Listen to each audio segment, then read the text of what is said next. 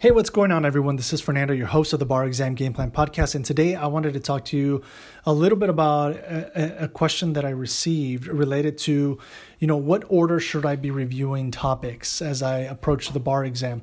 And that's a great question, right? Typically, if this is going to be your first time taking the bar exam in July, then you're going to be provided like a whole schedule, a whole calendar, a whole structure that you're just going to follow.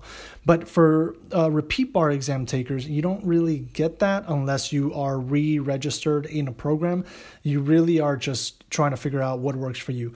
My continuing recommendation and long-standing recommendation is to each week combine an MBE subject with a non-MBE subject, right? And so what I mean by that is don't focus on all the, MBE subjects first, everything from evidence, con law, contracts, property, crim law, crim pro, civ pro, right? And then all of the non-MBE subjects, which is everything from, corporations, wills, trusts, community property, agency, partnerships, all of those, right? Because what happens is, if you do that, then you may not get to the non-MBE subjects until too close to the bar exam, right? And that can feel a little bit daunting. So as you go along, try to switch it up and review some of the tougher topics for you earlier on, right?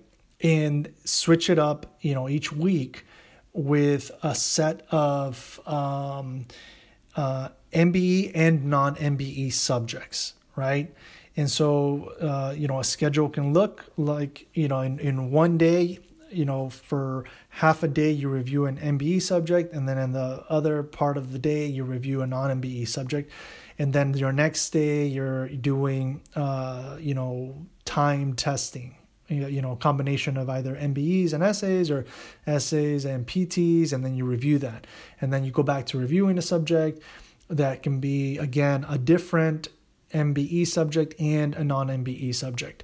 And then you just make sure that you track your progress, right, by either taking essays or MBEs and seeing how you feel, how comfortable you are doing, and how close of an answer you write to the model answers that you're provided, right?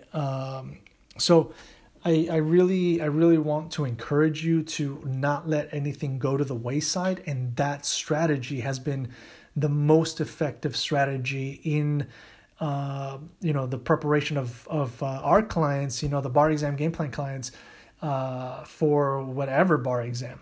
Because what we're doing is we're staying on top of everything and we're not leaving anything till the very end. And we're just looking at each MBE and non-MBE subject so that it doesn't become a big surprise when we actually, get closer to the bar exam. We've already seen it and we've already reviewed it. It's just a matter of capturing even more information. And that's the place that you want to be as you get really close to the bar exam, where you're just basically trying to scoop up as many other little details as possible, but you've already reviewed it to the point where you feel like, okay, I can manage writing an essay in this, or I can manage tackling some MBE questions on this topic. It might not be my highest score for property, or contracts, but I know at the very least, crim law and torts I'm very good at, right? Because I'm good with those element type subjects.